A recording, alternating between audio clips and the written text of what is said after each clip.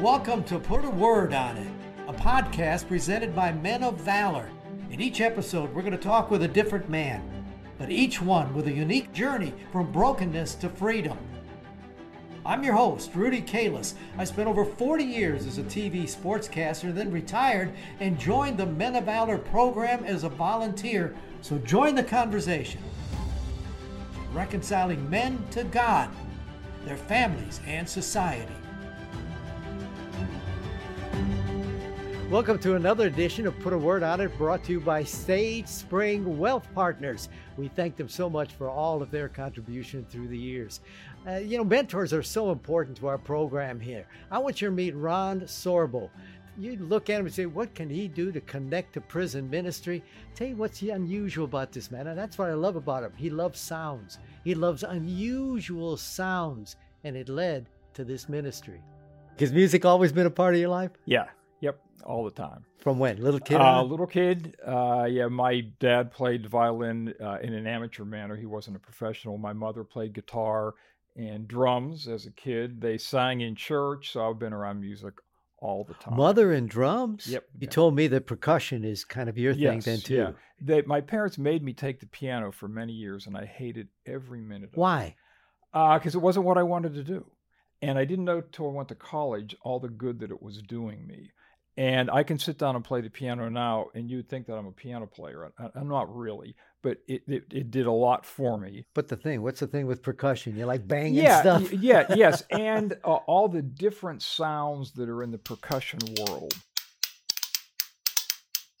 There's a lot of things just around the house that make interesting sounds you would never think of. This little thing here, this is an abacus.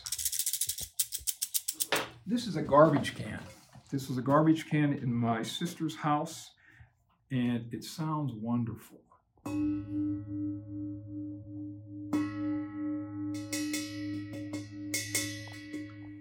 This is a steel drum, steel pan, and it's the bottom of an oil barrel. It's a 55-gallon drum oil barrel.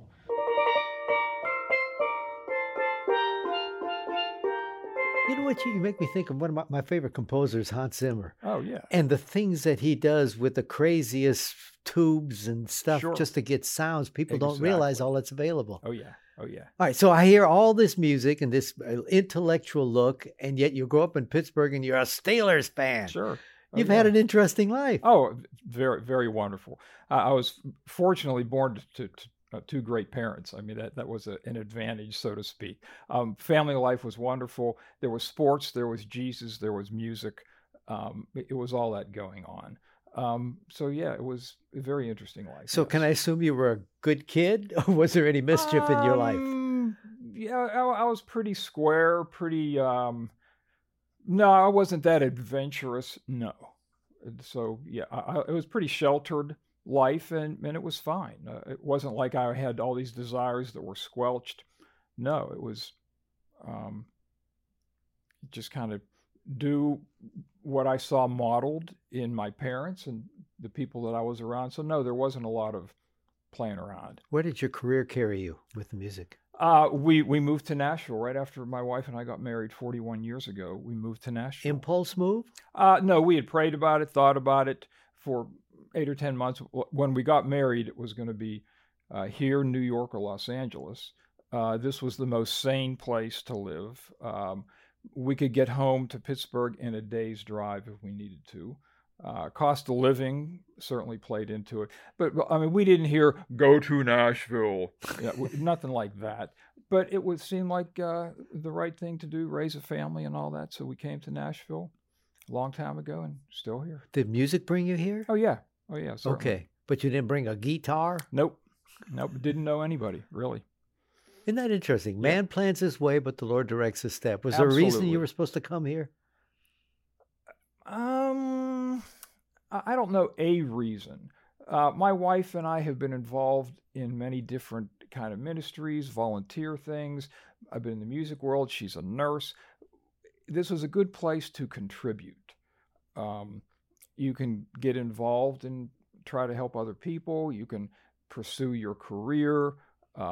It's been a very good thing. So a particular purpose? No. This was a good place to use the giftings that the Lord has given us. So obviously faith has been a part of your life all Absolutely. your life? Or Yeah, I was saved by a dummy, so to speak. I Uh-oh. was 8 years old, and my parents took us to a youth convention, and they had a little kids thing over in another room, and a guy did the gospel presentation with a ventriloquist dummy, so to speak. And he made the gospel presentation, and I remember saying to my sister, I'm going to go up. So I did, and gave my heart to the Lord when I was 8 years old. Remember it like it happened yesterday. So yeah, I was saved by a dummy, so to speak, and it was great. And part of the volunteer stuff that Carol and I have done at our church that we've been involved with many years, I got a ventriloquist doll many years ago and did some of that myself for a while. That was kind of like coming full circle. How in the world do you then get involved in a prison ministry, Men of Valor? At church, one of the guys knew about this. I was in the deacon ministry at church and doing a lot of work with people and all. And this friend of mine said, "Hey, you ought to check this out. You might be good at this." I think I had already visited maybe someone at CCA a few times, but somebody said, "Hey, at this ministry, you might like this," and it's not far from home. I don't live very far away from here, so I called up Tevin and say, "Hey, tell me about this." Yeah, just getting involved in helping other people. To whom much is given, much is required. I feel fortunate how my life has been, and a chance to help other people was a great thing. And it seemed off the wall. I mean, there's all kinds of things in my life. If you just look at this, okay, but then you look at this, and then you look at this, what's the connection? I mean, it's random, seemingly kind of things. But the Lord gives people gifts that are different, and just a chance to use your gifts. Did you have any concern? How in the world do I relate to guys that have been through these hard lives and they're convicted, and here I come in with music? Music hasn't really been a part of any of the my connections in D group and mentoring. I mean, guys know my life is different in growing up than a lot of other people's lives. That doesn't matter. We're all sinners saved by grace. I listen to whatever they're saying. I don't judge them. We just talk about whatever they want to talk about. Just try to be an example of something they might not have had before to help us. I think that's a wonderful statement for men that might be thinking about being mentors. I'm not sure I'm good enough. I'm not sure I can relate. I think that's a wonderful piece that you've just said. Sure. Yeah. Too many guys are sitting at home not doing anything, and they ought to be doing something. Something for somebody else. Right, exactly. Yeah. Think about other people's. Put yourself in somebody else's shoes. Don't be selfish. So I guess I learned that from my parents. They were involved in a lot of different things, helping people and all. I love the statement, don't be selfish. Well, you know the name of the program is Put a Word on It. Yeah. Have you got a word for me? It's not a terribly holy, Jesus-y kind of word. Persistence. Romans 12:12, be joyful in hope, patient in affliction, and faithful in prayer. Being persistent at following the Lord is, I think, very, very important. All of us want to give up anything at some point. Somebody told me once a champion is really somebody who never quit when they wanted to. Everybody wants to quit at some time. And serving the Lord, there's going to be rough times, no doubt. But persistence, patience in affliction, and faithful in prayer, persistence has been a good thing. And you can apply that in many different disciplines of your life, whatever it is, your talent, your job. You want to exercise, you want to learn a new language, you want to fill in the blank. It's going to be easy to give up. Persistence is a good thing. That's my word. That's a wonderful word. Yeah. What a joy. Thank you so much for spending time with us, Ron. Certainly. Keep up the good work. I will certainly do that.